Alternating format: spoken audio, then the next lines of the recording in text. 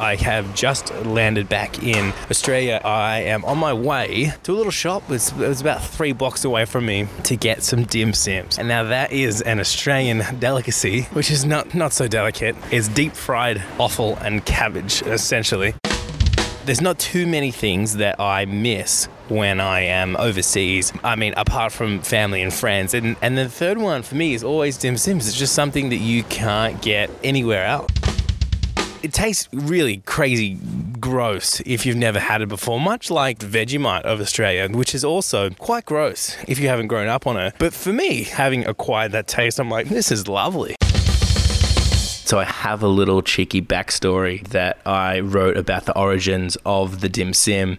It was through thrifty invention and a little dose of lady luck we were gifted with the golden nugget we know and love as the fried dim sim. Chinese chef William Chen Wing Young invented the dimmy in the 1940s. Willie's original recipe fused the mystery of twice minced pork, prawns, water chestnuts, spring onions, and the black salty tongue titillator soy sauce and wrapped it in a custom dumpling pajama.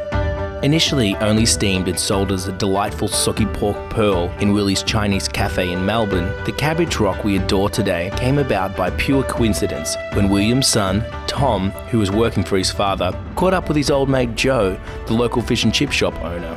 Fanging for lunch, Tom busted out a box of his dad's dimmies, but Joe didn't have a steamer. So, bunged the dimmies in the deep fryer, and the golden nugget, an Australian icon, was born. This is the sound of a brown paper bag full of golden nuggets reaching in. Nugget has been pulled from its former home to its new home, my belly, going in for the crunch. Hell yeah.